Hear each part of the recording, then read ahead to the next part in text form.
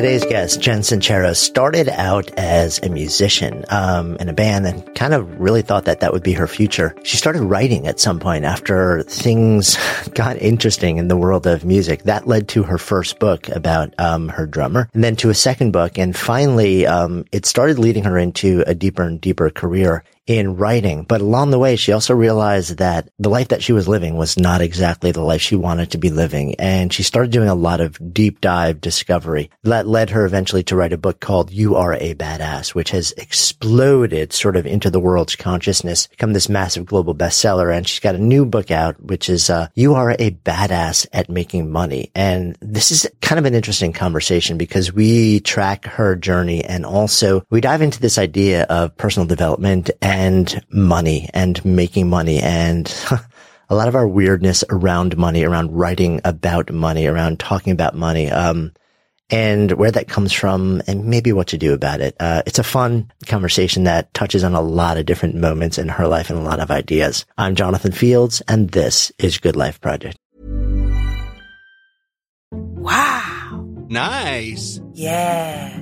What you're hearing are the sounds of people everywhere putting on Bombas socks, underwear, and T-shirts made from absurdly soft materials that feel like plush clouds. Yeah, that plush. And the best part? For every item you purchase, Bombas donates another to someone facing homelessness. Bombas. Big comfort for everyone. Go to bombas.com/ACAST and use code ACAST for 20% off your first purchase. That's bombas.com/ACAST. Code ACAST. Good Life Project is brought to you by Understood Explains, a podcast that's like a beacon for parents navigating the special education system. Hosted by Juliana Urtubey, a special education expert, this season is all about individualized education plans, or IEPs. Juliana breaks down complex topics like how to tell if your child needs an IEP in a way that's easy to grasp. I checked out an episode of Understood Explains about the difference between IEPs and 504 plans, and I was struck by the balance of empathy and practical advice. It's not just about understanding the system. It's about empowering parents and caregivers to advocate for their children, which is just so important. So I've known a number of people who've had to literally scramble to figure out how to advocate for their kids when the system seemed to just make it so hard to get the support that they need and deserve. So if you're a parent navigating this world or even just wondering if it's right for your family, I encourage you to give Understood Explains a listen. Search for Understood Explains in your podcast app. That's Understood Explains. It's like having a roadmap for a journey you didn't expect, making it a little less daunting. Good Life Project is sponsored by LinkedIn Ads. So as a business-to-business marketer, your needs are unique. B2B buying cycles are long and your customers face incredibly complex decisions. So isn't it time you had a marketing platform built specifically for you? LinkedIn Ads empowers marketers with solutions tailored for B2B. Imagine having direct access to 1 billion professionals, including 180 million senior executives and 10 million C-level leaders. With LinkedIn's powerful targeting tools built for B2B, you can drive serious results. LinkedIn Ads generated 2 to 5 times higher return on ad spend than other social platforms in the technology space. We've actually tapped the power of LinkedIn Ads a number of times ourselves, and the campaigns have been really successful. If you're ready to revolutionize your B2B marketing, try LinkedIn Ads with a $100 credit on your next campaign. Terms and conditions apply. Go to linkedin.com/goodlifeproject to claim your credit. That's linkedin.com/goodlifeproject, or just click the link in the show notes. Terms and conditions apply. So at some point, it sounds like early in your life, you were really into music. Yeah. I've always been very into music. Right. What's not to be into? I know, right? And you end up in a band playing guitar and singing. Mm-hmm. How does that come about? Like most things in my life, with zero experience, more desire than skill.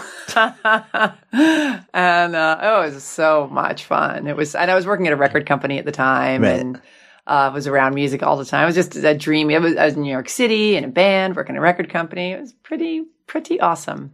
So that was It was CBS Records, right, and Epic Records, and then Sony Music bought it. Right. And when was this around? So like what music time are we talking about here? When rap was starting. So it was all, LL Cool J and Naughty by Nature and all those guys. It was so fun. And who else was We and Columbia had all the, Bruce Springsteen, the Rolling Stones, and Miles Davis, and all that stuff. Yeah. So you're seeing the inside of the business also. Oh, at the same time, which is interesting because that is a fascinating world. Hello. Well, that's how the band started, is because my friend and I were watching this and we're like, how come nobody has made a movie making fun of the record industry? You don't have to make anything up. All the record deals went down at Alcoholics Anonymous, Narcotics Anonymous. They were sending blow and hookers to the radio guys. Like, you can't write stuff like that. We're like, let's write a movie about the industry. And we centered our story around a band that was all women. And back then, this was in 1990, there really weren't a lot of women bands that were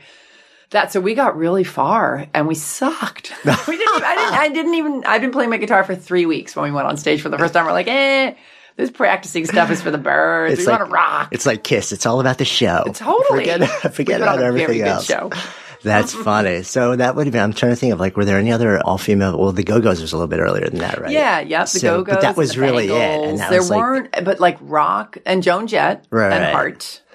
But back then, not nearly the amount there are now, but I'm so glad there's so many more now. So we definitely coasted on the novelty factor because we didn't have a lot more to coast on. And we knew how to market because we worked at a marketing company, marketing department of a record company. So right. Did you end up getting signed at some point? Columbia gave us a demo deal, probably just to get us the hell away because we would not leave them alone. It's like, please stop bothering us. Seriously. We'll take it. Totally. Yeah. Oh, that's awesome. So and you ended up touring around also? Or?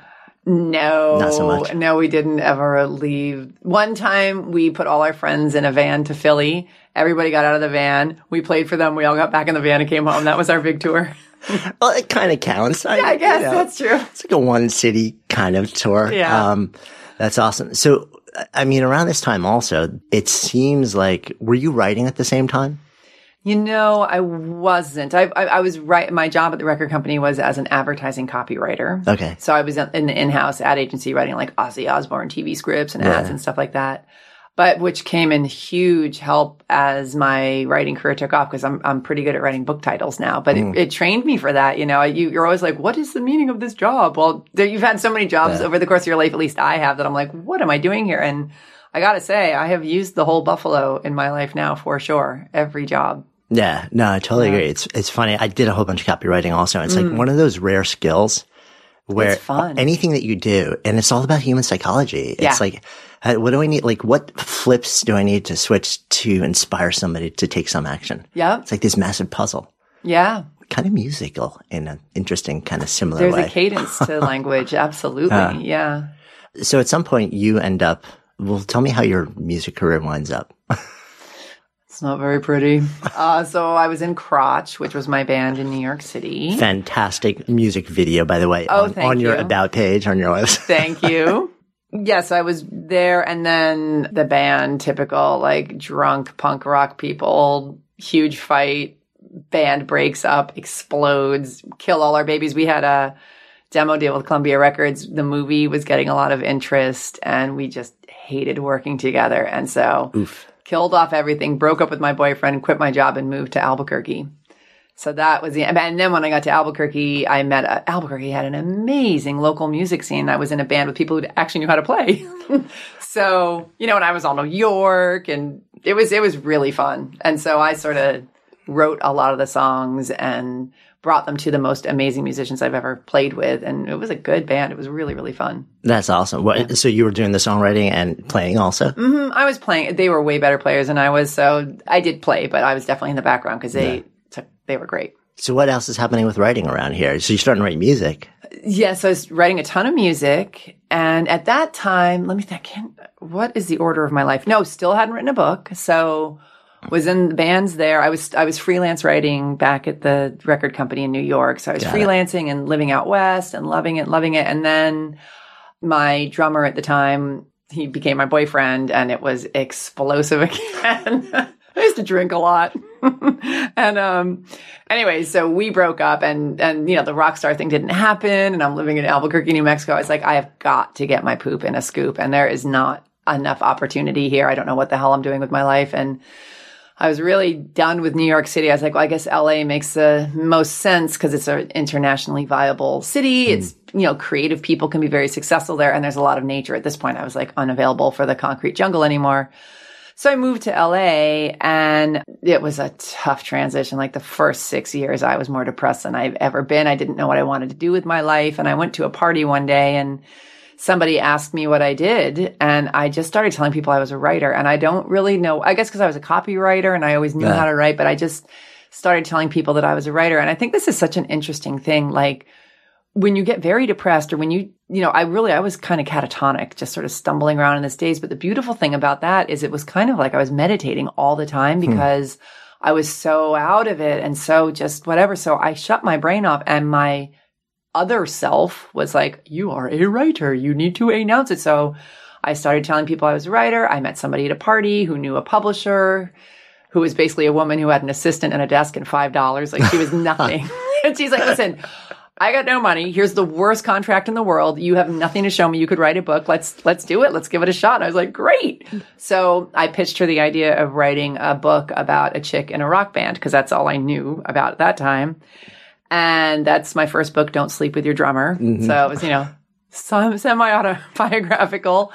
So while I was writing that book, the little company she had got bought by a monster book packager. And then that monster book packager sold it to Simon & Schuster. So my first book came out on Pocket Books. Yeah, so it became like this. It was insane. So I was just like, whoa, how, there I am, like in my bathrobe in my kitchen, crying and writing and trying to figure out what the hell I'm doing. And all this was happening. So it came out there. And then after the book came out, right after it came out, my neighbor was giving me a haircut in Silver Lake, Los Angeles. And he was an interior designer, and he got a phone call from one of his clients. And he's like, here, talk to this guy. I got to go get another pair of scissors. And I talked to the guy. He ended up being a producer, and he's like, what are you doing? I told him about my book. He's like, I'd love to read it. And the next day I was at the head of development at HBO. They wanted to turn it into a TV show. So it's just been this crazy roller coaster. It's like one thing after another. After another. And not planned. Not planned. That's what's so interesting to me about it. Not planned, but going, like, letting it lead you. And that's what I think that I've learned so much throughout my life and that I write about in You Are Badass at Making Money and all my other books is like, you don't have to have everything figured out. You just have to know sort of what feels right. Because if you wait to know everything, you don't know it yet. You haven't done it yet. Yeah. I mean, it's so interesting, right? Because we hear in a lot of the sort of like the self-help world, one of the big things that you see on posters and stuff like this is, if you don't know where you're going, that's exactly where you'll end up. Or like you have to have a really well-defined endpoint for you to be able to take anything, because then, like the rest of your time is, you spend all your time plotting your way to that endpoint. Right. I've never found that to be reality. Like there's that rare person where they're like 5 years old, I'm going to be a veterinarian. Right. And then we hold that person up as sort of, like this is the example of what we're supposed to be. But I don't think I've ever had a conversation with, maybe not ever, but the vast majority of people, it's like kind of stumbling my way through. And isn't it interesting that we think the other way is the norm? Meanwhile, the majority of the population is having a different experience. Yeah. But I think it's sort of like, there's this really fine line. I'm curious what you think about this between sort of like stumbling mindlessly and stumbling with intention. I agree. And I think with the intention, so here's the thing, you're stumbling mindlessly when you're not being intentional. And so like with the writing stuff, like I knew I was a good writer. It wasn't like I was going to suddenly become a fly fishing expert and I'd never fly fished. It was like, it made sense for me. And so for me to go, if I was feeling called to go fly fishing, that would be a different thing. But it wasn't like, it had some energy for me. And so even though you may think you're stumbling along blindly, when you let your desire and your intuition lead the way, that is as clear as it gets. You may in your conscious mind feel like you have no idea what you're doing, but I don't believe that is stumbling blindly. Stumbling blindly is ignoring what you know intuitively and pretending you can't have it. So you're going to go be a doctor when you hate being a doctor because that's what your father told you should be, That I completely agree. Yet so many of us take that latter path. It's like we take that path because it's, been prescribed by parents or society or whatever we think it's supposed to be. Because I do think the idea of just trying a whole bunch of things is kind of shunned. Yeah, I think so too.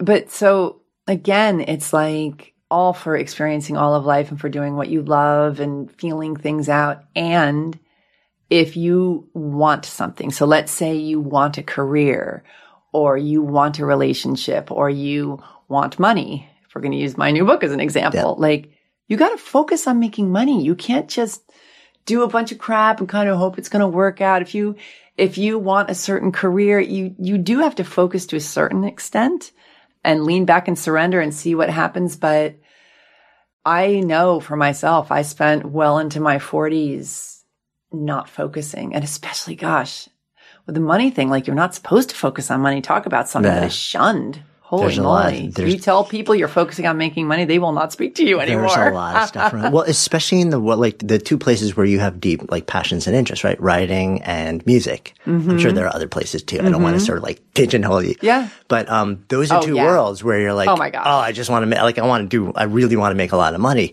And people are like, that's not what this is about. You're not allowed. You're a sellout. Yeah. Did you butt up against that in either of those worlds? Honestly, only in my own head. I never let myself think about money because that was for people who had no morals and that, I was about the art and I was punk rock. And meanwhile, I'm living in a garage, that was not fun. And I had a lot of my own ego to get out of the way and a lot of my opinions and judgments, but I think everybody's got them to a certain degree. And it floors me that something like money that we use every single, even if we don't get out of bed in the morning, we're still spending money. It is a part of our everyday life, whether you like it or not. If you are a human being in modern society on planet Earth, you need money. And yet we have criminalized it to a degree that has completely put people in struggle. It's amazing to me. Yeah. I mean, where do you think it comes from? Do you think I do think it's associated with certain career paths also, like the arts. There seems to be like culturally, but it's bigger than that. Yeah. I've been thinking a lot about that. Like, where did it all start? Our parents taught us that you have to work hard to make money and that money is the root of all evil or money doesn't grow on trees, but they learned it from their parents. They learned it from their parents. So where I really think it started wherever all of our fears start by some very misguided people who wanted control over the mass population. Any kind of fear. And I have researched this not at all. So you can totally call me on this, but I've been sort of thinking from the Encyclopedia of Jen. Yeah. Don't quote me. That's the only thing I can think of because money's wonderful. It does such wonderful things. You can do for yourself and for others and for the planet. I mean, why does it get such a bad rap? Certainly there are people who do horrible things in the quest for money, but we never seem to focus on people who do wonderful things for the quest of money and who spend it in wonderful ways and all the joy it brings. We really focus on the bad parts of it. And lo and behold, so many people are in financial struggle. Yeah, I so agree with that. And I sometimes wonder, I wonder if the sort of the negative association with money is actually a more recent phenomenon than we think even. Because if you go back to, like my grandparents and, Depression era, money mattered. In fact, the single most important thing, it wasn't about following your passions. It wasn't about doing meaningful work. It was like, you know what? Times are tough. Your sole job as a parent is to put food on the table and a roof over the head. This is the only thing you work for. That was understood. That was what it was about. And if you could make more, you would do what you need to do to make more. Right. And something happened between then and now where stuff has shifted. That's a great point. See, you disproved my non-thought out theory. No. That was easy. But what also came with that was the belief that you don't get to have fun making money. It's about hard work and that's all that matters. So then that's fun free too. Yeah. That keeps people from making money. I want to enjoy my life. I don't want it to suck. I'm not going to worry about money. Right. It's it's an either or. It's not an and. Yep. Yeah. Exactly. And I think that's dogged us for a long time also. This is so much of what you're about. Yeah. So jumping back into your story, I'm curious. I don't know if you can remember back to this, but in that party when you're like, I'm a writer, do you remember if you said I write versus I'm a writer? I said I'm a writer. Yeah. Because I was having a conversation with a friend of mine who's a positive psychology guy. And he said, one of the key definitions of a passion these days is when you step into it as an identity. It's the move between saying I write versus I am a writer. Oh, yeah. And it's big. That's when it's really, there's something which is really different about that. Right. Have you felt that? It's so funny. So I said I was a writer, but again, I was like zombie woman. Yeah. I didn't know what But something inside of you said that. Something inside of me said that. And yet, when Don't Sleep With Your Drummer showed up at my house as a published book, like I remember it came in this manila envelope. I totally remember looking at it on my floor and being like, I couldn't open it. I was so freaked out by it. And it took me years to be able to say I'm a writer consciously. Like my subconscious was like, bitch, you've been writing like you're totally a writer. What's the big deal? I was like, get it away from me. I can't say it with a straight face. It was beginner's luck that I wrote that book and it got published and HBO optioned it. That was total beginner's luck. Right. It could have nothing to do with talent or hard work or years who I of effort. am. Right. Yeah. It really took me a long time to do it. It was very interesting. I remember thinking about that a couple of years later. I was like, wow, I can finally say I'm a writer and feel honest about it. Do you remember, was there something that happened that allowed that switch to happen? Or was it just a gradual evolution? It's a maturing into it. And I feel like that's the way it is with, today and with my last book too. People are like, when did you know, when did you make the decision to change your life and go after making money or go after your coaching career or whatever it was? And it never for me, like some people really have near life experiences where they're like, I am going to die and I have to get my act together. And they wake up to that. For me, it was honestly just sort of a ripening. And I really think that is the way it is for most people where after a while you just wake up and start getting your act together. Yeah, I know, because I'm always looking for the inciting incident. Mm-hmm. But sometimes it's not there. Or it's just a series of like tiny little blips that add up. Well, it's kind of like that whole aha moment thing where you have to hear something over and over and over, and then all of a sudden the light bulb goes on. You don't know why. You suddenly get it. And I think that really is the way it is with most life transformations. You get it. I so agree. And I think there's something that happens which changes your belief system. I know this is something that you talk about and write about a lot, right? Is the idea of your beliefs and sort of how they play into your willingness and ability to go after certain things in your life. And maybe sometimes there is one big, deeply emotional, jarring moment that flips that belief switch. But maybe another time it's like it's slowly shifting. And then there's this tiny little thing. That's the last thing that makes you say, I need to let go. Mm-hmm. I always compare to, because I remember one time breaking up with a particular boyfriend of mine and I was in it and that was my reality and we had this thing. And then one day I was at the laundromat. I was like, I can break up with him.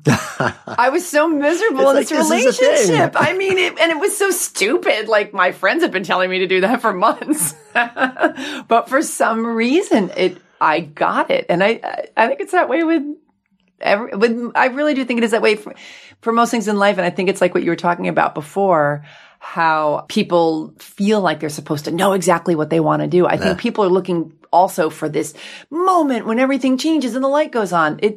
For the most part, most people, you just sort of wake up. Yeah. I mean, which is then people listening to this, they'll be like, well, when's it going to happen to me? Right. You got to keep showing up for work. Hey, I'm Ryan Reynolds. Recently, I asked Mint Mobile's legal team if big wireless companies are allowed to raise prices due to inflation. They said yes. And then when I asked if raising prices technically violates those onerous 2-year contracts, they said, what the f*** are you talking about, you insane Hollywood ass f- So to recap, we're cutting the price of Mint Unlimited from $30 a month to just $15 a month. Give it a try at mintmobile.com/switch. $45 up front for 3 months plus taxes and fees. Promo rate for new customers for limited time. Unlimited more than 40 gigabytes per month. Slows full terms at mintmobile.com.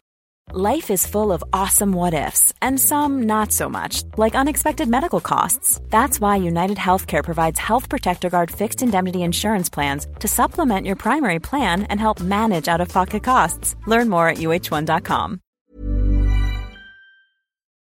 Good Life Project is sponsored by Lexus GX. So have you ever owned something that inspired you to just up your game? For me, it was this high-end mountain bike. I love the ultralight frame, the suspension, the precision gearing, and I realized it deserved to be ridden to its full potential. So I started training harder so I could experience the joy it could give back to me. And it paid off. That bike helped me discover just new levels of performance and straight up joy. When we own exceptional things, they inspire us to do exceptional things. The all-new Lexus GX has an exceptional capability that will have you seeing possibilities you never knew existed. Its advanced technology and luxurious interior mean that wherever you go, you'll never go without. Imagine tackling rugged landscapes with the available 33-inch all-terrain tires and multi-terrain select, then unwinding with the available front row massaging seats. This is a vehicle that inspires you to go further, to live up to to its full potential. So why settle? Live up to the all-new Lexus GX, luxury beyond limits. Experience amazing at your Lexus dealer. Good Life Project is sponsored by LinkedIn Ads. So as a business-to-business marketer, your needs are unique. B2B buying cycles are long and your customers face incredibly complex decisions. So isn't it time you had a marketing platform built specifically for you? LinkedIn Ads empowers marketers with solutions tailored for B2B. Imagine having direct access to 1 billion professionals, including 180 million senior executives and 10 million C-level leaders. With LinkedIn's powerful targeting tools built for B2B, you can drive serious results. LinkedIn Ads generated 2 to 5 times higher return on ad spend than other social platforms in the technology space. We've actually tapped the power of LinkedIn Ads a number of times ourselves, and the campaigns have been really successful. If you're ready to revolutionize your B2B marketing, try LinkedIn Ads with a $100 credit on your next campaign. Terms and conditions apply. Go to linkedin.com/goodlifeproject to claim your credit. That's linkedin.com/goodlifeproject, or just click the link in the show notes. Terms and conditions apply. Like for me, I was reading every self-help book under the sun. I knew I wanted to change. I didn't know exactly what it was going to look like, or, mine was around money, but. Right. Was this after the first book, after you started getting that directionality? So this was, I wrote the first book, then I wrote another book. Right. And you can be a quote unquote successful writer. And I was getting published by real publishers, but I was not making any money at all on those first 2 books. And I was still freelance writing, hustling my ass off, living in LA, just slogging through it. And, was there a voice at that time that kind of just says, like, this is what it looks like to be a writer? Yeah. Yes, there was. That you don't make money as a writer. Absolutely. Yep. And then I realized, because I really believed that, then I got to do something else. There was a part of me that's like, I am unavailable to be this broke. It was boring. It was boring. Being broke is so boring. So I hate being bored. And that's when... So I moved from Silver Lake to Venice Beach into a converted garage, and I remember moving into this place and like going to look at the apartment and being like, oh my God, what is my problem? I think at the time when I moved in, I was in my like 39 or 40. And I was like, I am mortified that this is it. This is what the best Jen Sincero could do at 40. I'm moving into a freaking garage, but I had to live by the beach. I was like, I don't care if I have to live underneath a car. I'll just do that. But I was really disappointed, and I kept saying no to the apartment, but I ended up taking it, and it was the smallest apartment I've ever lived in. And I lived in New York City for 8 years. So that's saying something. That's saying a lot right there, actually. Yeah. I don't even think it was 200 square feet. How big is a 1-car garage? But I did it because I wanted to be over there, and being by the beach changed my life, honestly, because LA is not my town. I do not like it there. And I have amazing friends, and I would not be where I am today if it wasn't for LA. So I'm so grateful to LA, but I just don't like it there. So you end up by the beach. What's the thing that's different about that? I'm a big hippie, and I love, walking on the ocean and hearing the waves crash and the sun sets over the ocean every night. I mean, what's better than that? Seeing the sunset over the ocean. For me, anyway, it was really, really big deal. I rode my bike everywhere. I didn't have to drive in LA traffic. I loved it. And how much do you think your physical setting affects you? I think it's enormous, personally. Because I think the same thing. I think so many of us, we don't really think about it that much. Yeah. Yeah. Well, that's why a big part of the quote unquote work you do to change your life is to change your surroundings, whatever you can. So even back in the day, I wrote about this too, just like when I was living in the garage, even though it was by the beach and I was so happy, it was a freaking garage. So I like prettied up my garage with, I didn't have money, but I certainly could give it a new paint job or hang up some pictures and get curtains. If your spirits are low and you're feeling dragged down, do whatever you can to lift yourself up if you want to change your life. Because to come from a place of depleted energy, it's impossible. And you don't need to be rich to do that at the beginning. You can make little changes. And, music is a huge motivator for me too. So I put a moratorium on sad music. I was like, I'm changing. Seriously, like I was just telling somebody, like, I love Neil Young, but he bums me out. So I made that off limits when I was changing my life. I can listen to Neil now and be okay. Right. It's like these are the acceptable genres, and like here's the beat count that's going to work for me for this season of my life. Right. And no jazz. No, right. It was just like the little, fake Kenny G type of jazz.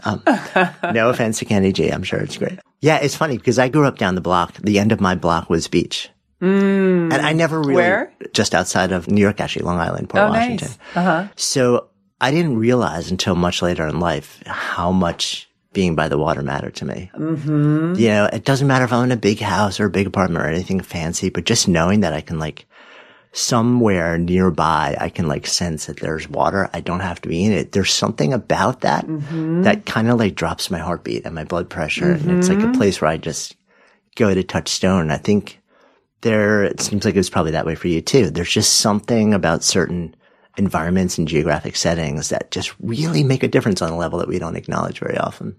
I totally agree. And I think it's very primal also because now I live in New Mexico. Right. Nobody in my family's ever lived in New Mexico. I have no history with it. And the second I stepped foot into that state, I was like, I'm home. That's so interesting. Yeah. And there's no town I live in Santa Fe now. I used to live in Albuquerque. Santa Fe's okay. Albuquerque's but it's New Mexico. There's just something about it. Yep. It's kind of annoying. I wish I could go somewhere else, but this is my place. Let me go. I know. Yeah, that's so cool. So you do a second book, momentum is building, but at the same time, you're going through this thing where you're like, this stuff isn't right. And what starts to bring you out of that? So I'm in the garage, I'm living at the beach, and again, just 40 years old, unimpressed by my financial progress. I don't know. I mean, one thing that did change it, but this isn't the pivotal moment. I went to India by myself around that time. And the thought of traveling all the way to the other side of the planet by myself scared the living crap out of me. I would wake up in the middle of the night in a puddle of sweat. What am I trying to prove? Why don't I just cancel my ticket? I don't want to go. But of course, inside of me, I'm like, totally want to go. Yeah. And I made myself go, even though it literally was one of the most terrifying things I personally have ever done. And then, of course, the second I get into the international terminal of the airport, I'm like, bring it on. And then I went and I had the greatest 6 weeks of my whole life. It was transformative. And I thought when I got back to my little garage that I'd be so grateful to have anywhere to live after, some of the poverty that I saw in India and some of the stuff I saw there. I'd never seen stuff like that before. And I had the exact opposite reaction. I got home and it was more about overcoming a fear of mine and doing something that turned me on to that level that was also equally as terrifying. I came back a completely different person. I was like, if I have to spend one more week in this damn garage, I'm going to start screaming and never stop. And I started looking for apartments, still had no money, traveled out of a backpack, scraped together money out of the couch cushions to pay for the ticket. Don't even know how I pulled it off. But my decision to change my life at that point was full throttle.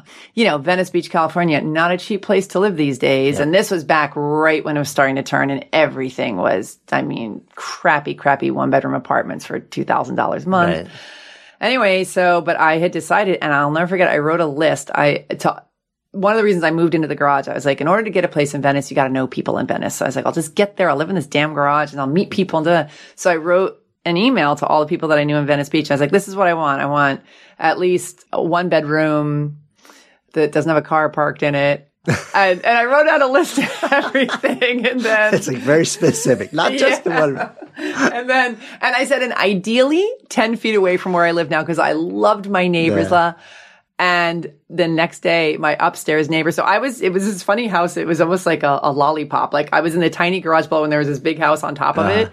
So my upstairs neighbor who had this deck and it was windows and sunny and beautiful. She's like, listen, I'm moving in a couple of months and I would love to save some money. So do you want to just switch and I'll take the tiny place and you take this place? And it was only $200 more expensive to live upstairs. And I got it. It was 10 feet away.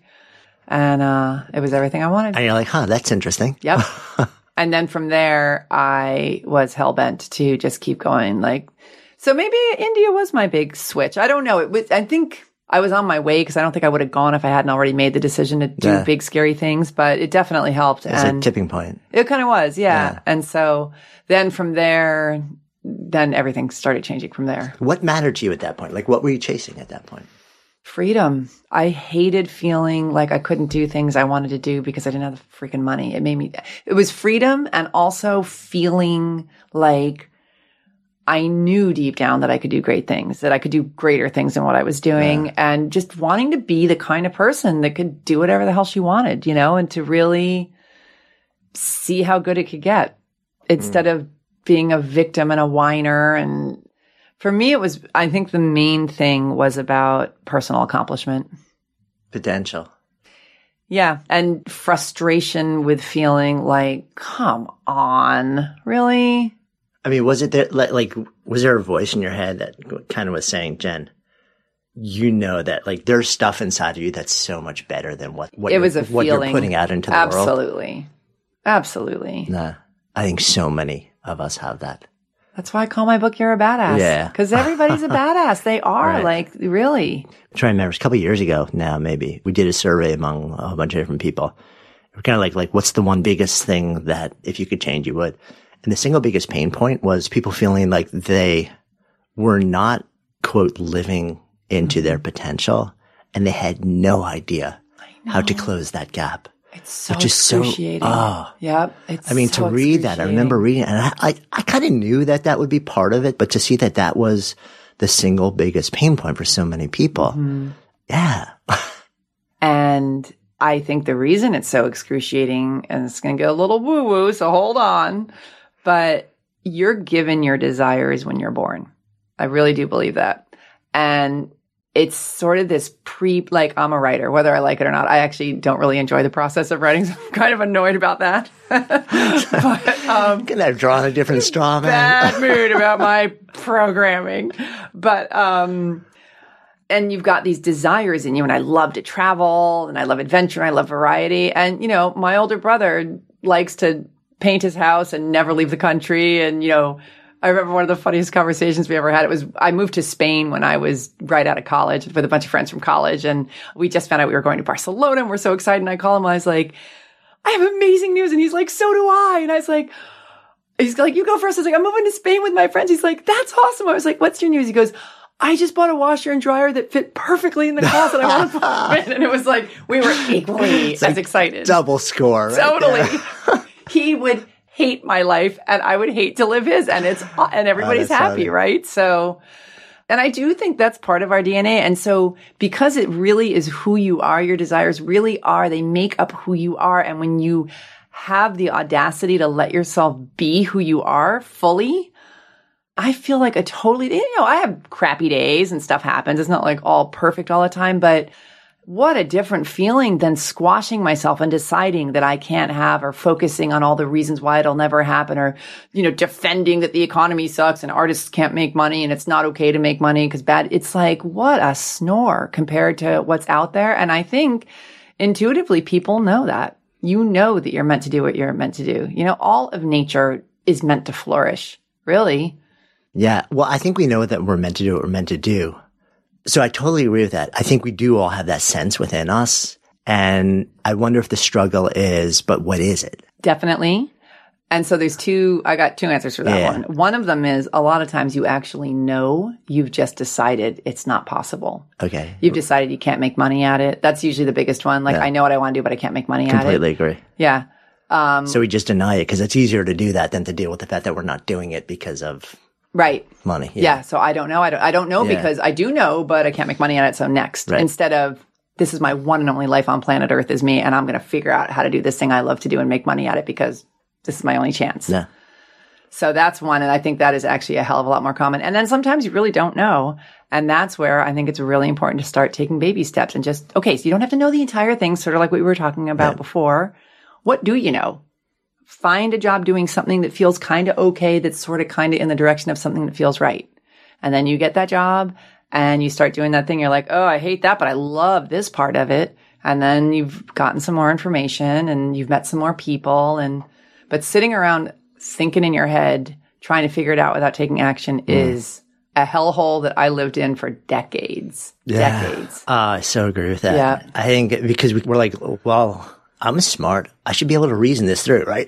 It's like, no. Absolutely. And the cosmic joke is you've never done it before. Yeah. Like you're trying to figure out something you've never even done before. How the hell are you supposed to know if you like it or not? Yeah.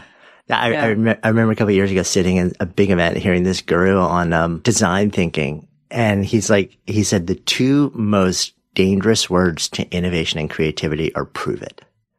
Prove it. Because anything genuinely new and different and innovative is not capable of being proven before you do it. I love that. So it kind of like, it's like, why wouldn't that apply to life? Yeah. Well, that's that whole thing about I'll believe it when I see it. No. And when you're really the innovator, you have to believe it first and then you see it. Did I do that right? Yeah, I'll believe it when I see it. When I see it, I'll believe it. I can't remember. But basically, you have to believe in it. It's like, we're going to put a man on the moon. Like, I believe that can happen even though I've never seen it. And I'm going to do everything I can to make that happen. And that's how we get a man on the moon. If you wait around for, to see it somehow first. Yeah. It won't ever happen. This is something that you speak and write about also, which is sort of like the idea of, like, once you start to get that sense of directionality, you're like, that's the thing I want to be or create, or that's the place I want to go. Like, get clear about that when you can get clear about it, and don't worry so much about the how, because it will reveal itself over time. Because you don't know how. You've never done it before. So shut up and just do what you know how to do and take big, scary risks all the time. So you talk to people about this like all the time also, and you're right. Have you found that one of the big resistance points to taking that first step and the second step is that people want to see the entire trajectory before they take the first step? Totally. The unknown scares people more than anything on Earth. And meanwhile, we're on a planet in outer space flying through, like, there is no known. Come on. Yeah, but, and that is such, the puzzle is you don't get to feel comfortable if you want to change your life. You just don't, because you're comfortable. That's why we call it our comfort zone. So, people stay in relationships that are horrible where they're getting beaten up because it's familiar and it's known. They're miserable. Their life's in danger, but they'd rather do that than leave and experience being alone or whatever it is. So a lot of our lives, we're kind of like letting ourselves get beat up. I was, by being broke all the time and feeling squashed by myself and having my potential just have a big wet blanket on top of it. But I wasn't willing to get uncomfortable and take the risks of maybe people judging me for wanting to make money or doing things I had no idea how the hell to do because I'd look like an idiot. Or, the big one for me was investing money in hiring people who could teach me stuff about money. That was really one of the biggest things I did that scared the living hell out of me.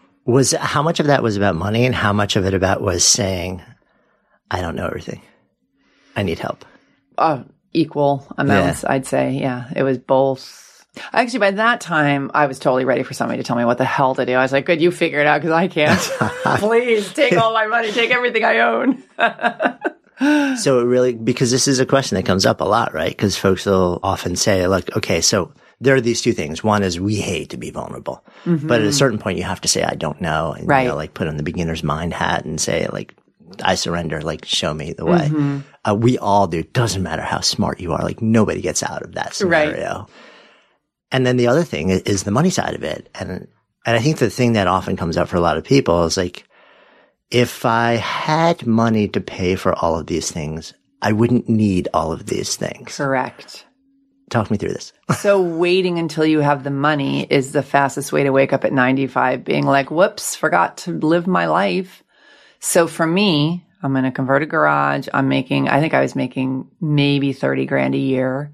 And I decide I'm going to change my life. I come back from India.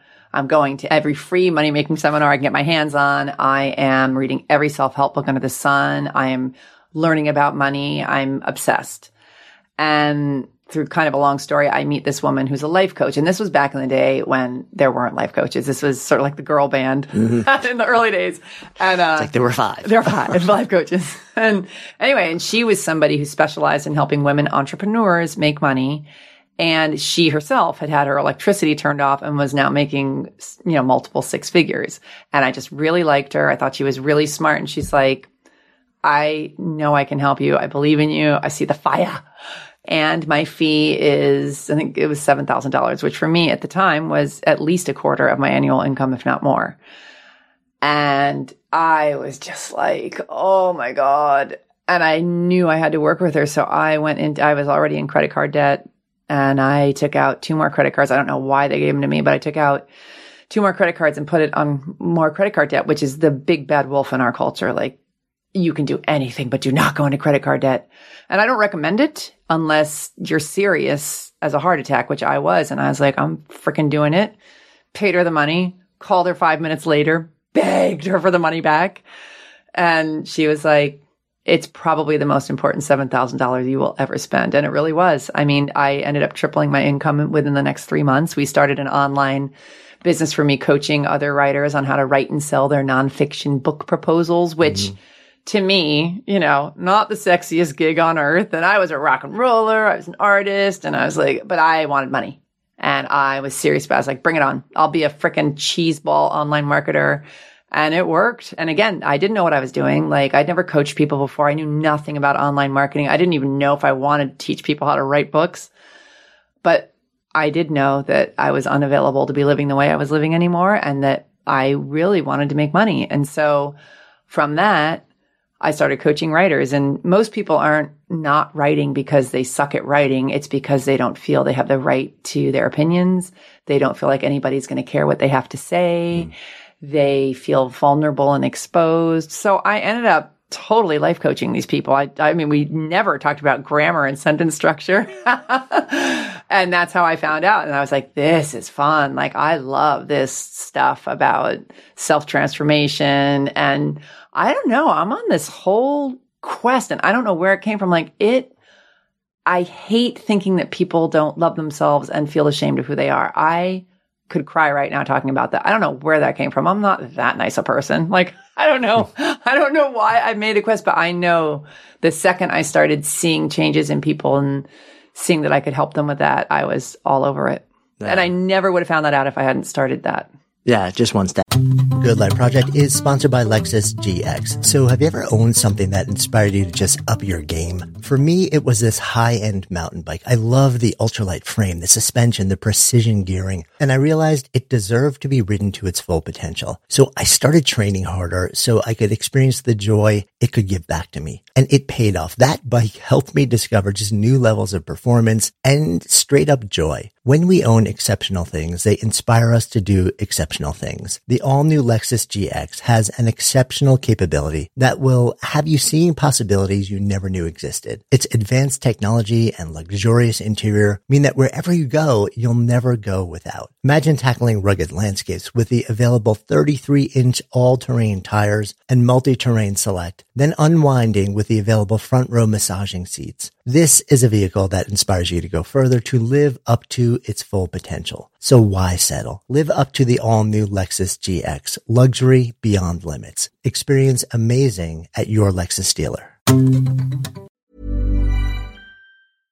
Imagine the softest sheets you've ever felt. Now imagine them getting even softer over time. That's what you'll feel with Boll & Branch's organic cotton sheets. In a recent customer survey, 96% replied that Boll & Branch sheets get softer with every wash. Start getting your best night's sleep in these sheets that get softer and softer for years to come. Try their sheets with a 30-night guarantee. Plus, get 15% off your first order at bollandbranch.com. Code BUTTERY. Exclusions apply. See site for details.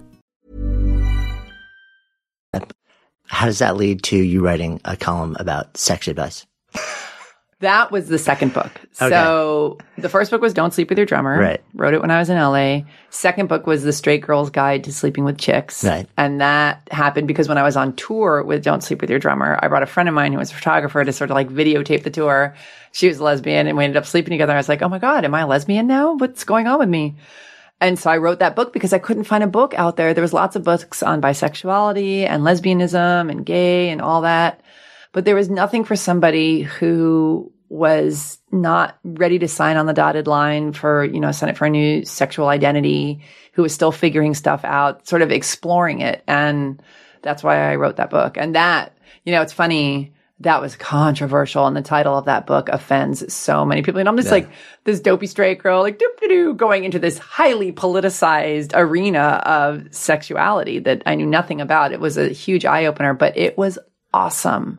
That also really helped me understand how much because talk about shame, man. If we're going to help people get off shame and not being allowed to be who you are in the realm of sexuality, there's, no deeper well than that, I think. Yeah. No, I mean, especially in this culture. I think like in American culture, when you look at European culture, different parts of the world, there's not nearly as much. Americans are good at it. Yeah. We're pretty buttoned down. I wonder if that's changing. Do you have a sense? I think so. I think the kids these days are much more fluid. Yeah. Definitely. I see great progress there. I hope. And then I think all the porn on the internet is doing horrible things as well. So. So it's interesting. There's like this convergence of all these different things for you. This sort of like, there's India, there's you living in a way where it just builds up over time where you're like, this isn't working. There's your exposure, like all of a sudden you're writing, you're getting paid to write. You've got books out. You're actually being coached and learning how to actually build businesses around the world of writing. Tell me where the idea for sort of your big breakout move. The big breakout book. Breakout. So you end up writing this book called You Are a Badass. Right. When you were writing that, first, how did that deal come about? Well, I had an agent at that point. Okay. Straight Girls Guy what was it? Straight Girls Guy came out on Simon & Schuster. So after Don't Sleep With Your Drummer, I got my agent. And he sold Straight Girls Guide to the idea to that book to Simon & Schuster. So I had, I was a real writer at that point. Right. I could say it out loud. Yeah. Still broke as a joke. And then because I started working on my money stuff and had been working with this life coach and working on my woo-woo and changing my focus and being in gratitude and working all the mantras and stuff, I realized that all these books out there were amazing. There's so many brilliant teachers out there, but none of them were funny and none of them used curse words and stories. And I just felt like, God, I would love to read something that's entertaining while it's giving me the info I want. So I was like, well, I got to write that one for myself too. And so I wrote it for myself, but I also realized I know a lot of people in my life who made a lot of fun of me when I was reading all these self-help books and going to these cheesy seminars and stuff. And I was like, I want them to get the message too. And maybe if I call it something like You Are a Badass, they'll pick it up because it's edgier and it's not quite so embarrassing to be caught reading, right? Because it's kind of cool. So I was trying to expose these people to that information as well. Yeah. When you were writing it, did you have a sense that you're like this, or not really? That it was going to be as big as it is? Yeah. Hell no. Oh my God. I still wake up in the morning. I'm like, we're still on the New York Times bestseller list. It's been over a year. It's insane. I'm so grateful and I am equally amazed. I think it's a great book. I mean, I think it's good, but. Agreed. And I love the fact because it is, I mean, there is the whole genre. There's no lack of books in the space of self-help. Mm-hmm. So yeah, it is really interesting. Like when you write for that whole thing, it's like, how do I create something that actually has value and is distinct in some way it's just not adding to everything else. It got turned down by every publisher. Did it really? Oh yeah. We couldn't sell that thing at all. And that's exactly what they said to us. Even though my proposal, I was like, but you guys, don't you get it? Like, I'm not saying anything that's brand spanking new. I'm saying it in a new way. And with self-help, you got to hear stuff over and over and over before a light goes on. What was the reason it was getting turned down? Because the last thing the world needs is another self-help book. And that was the rejection letter we got from everybody. And I was like, you're not listening to me. Like, I'm just saying it in a new way. Like, I know. Yeah.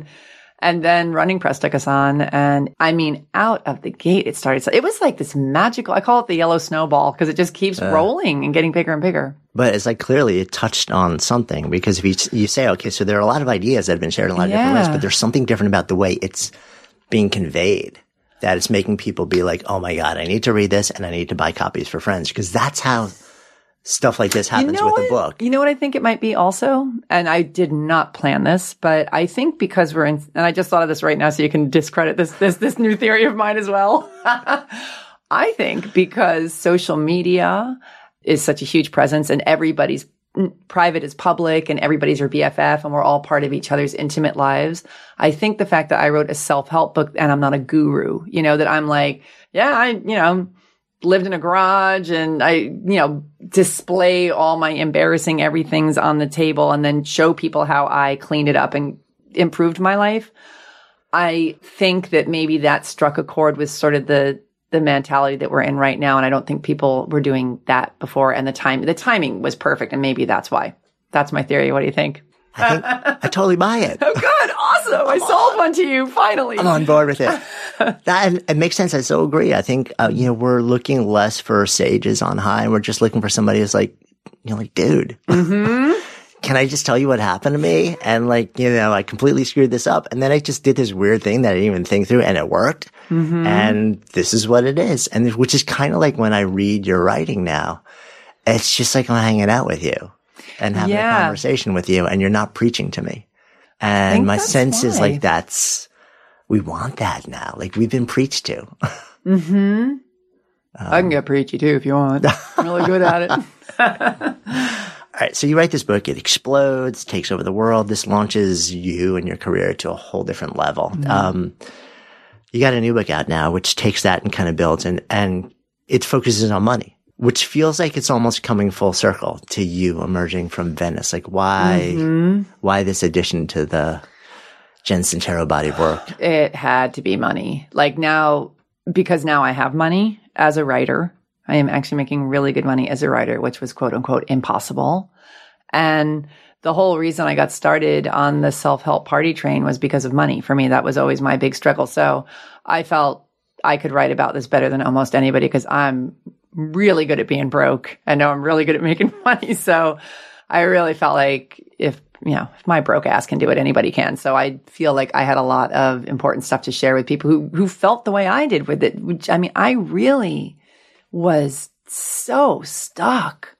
I remember being in a Mexican restaurant with my friend in LA sobbing, and she's like, what is your problem? Why are you basically being such a loser? And I was like, I know, but I don't know. I don't know. And I just couldn't see it. And I was in it for decades.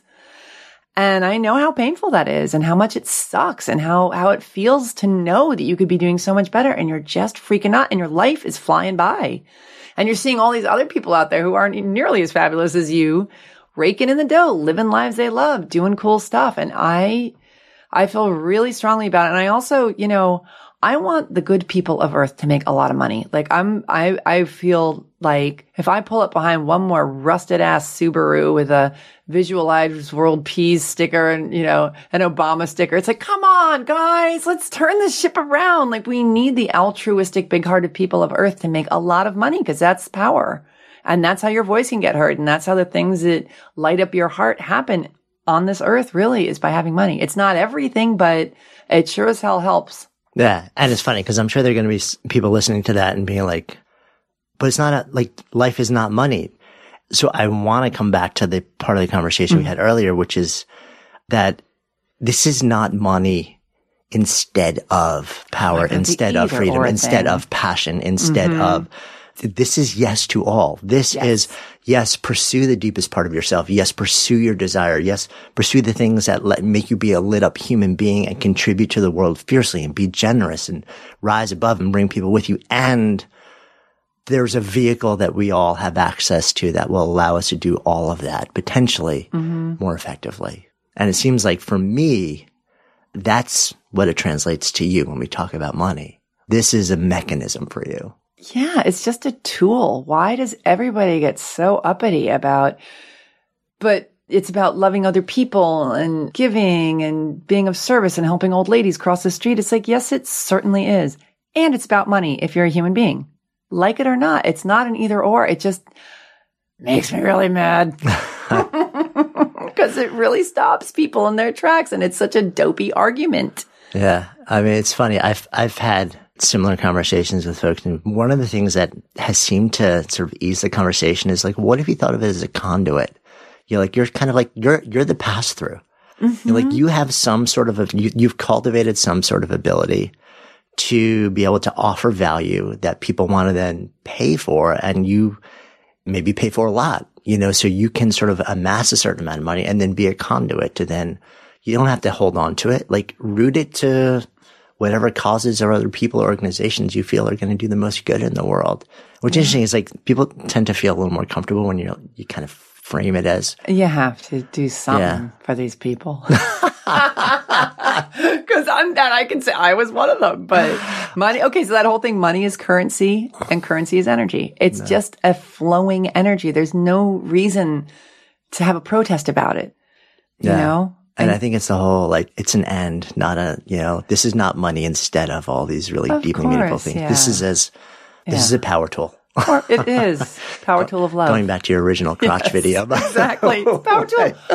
Oh my God. Everything okay, comes wait full a minute. circle. I'm serious. Like, I never connected power tool of love with money. Okay, everything's different. That video is getting taken off my website. It's going to be on the front page now.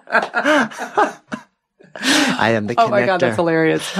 So we're getting the 55-minute warning here. So let's come full circle. Okay. So the name of this is Good Life Project. So if I offer out the phrase to you to live a good life, what comes up? Listen to your heart, grasshopper. Really get quiet and listen to what you love to do and what's important to who you are, and really try and block out what other people are doing, what other people think you should be doing, and trust that what lights you up for a reason. And that reason is that you're on earth to share that with everybody and to go be the biggest badass at that you can be.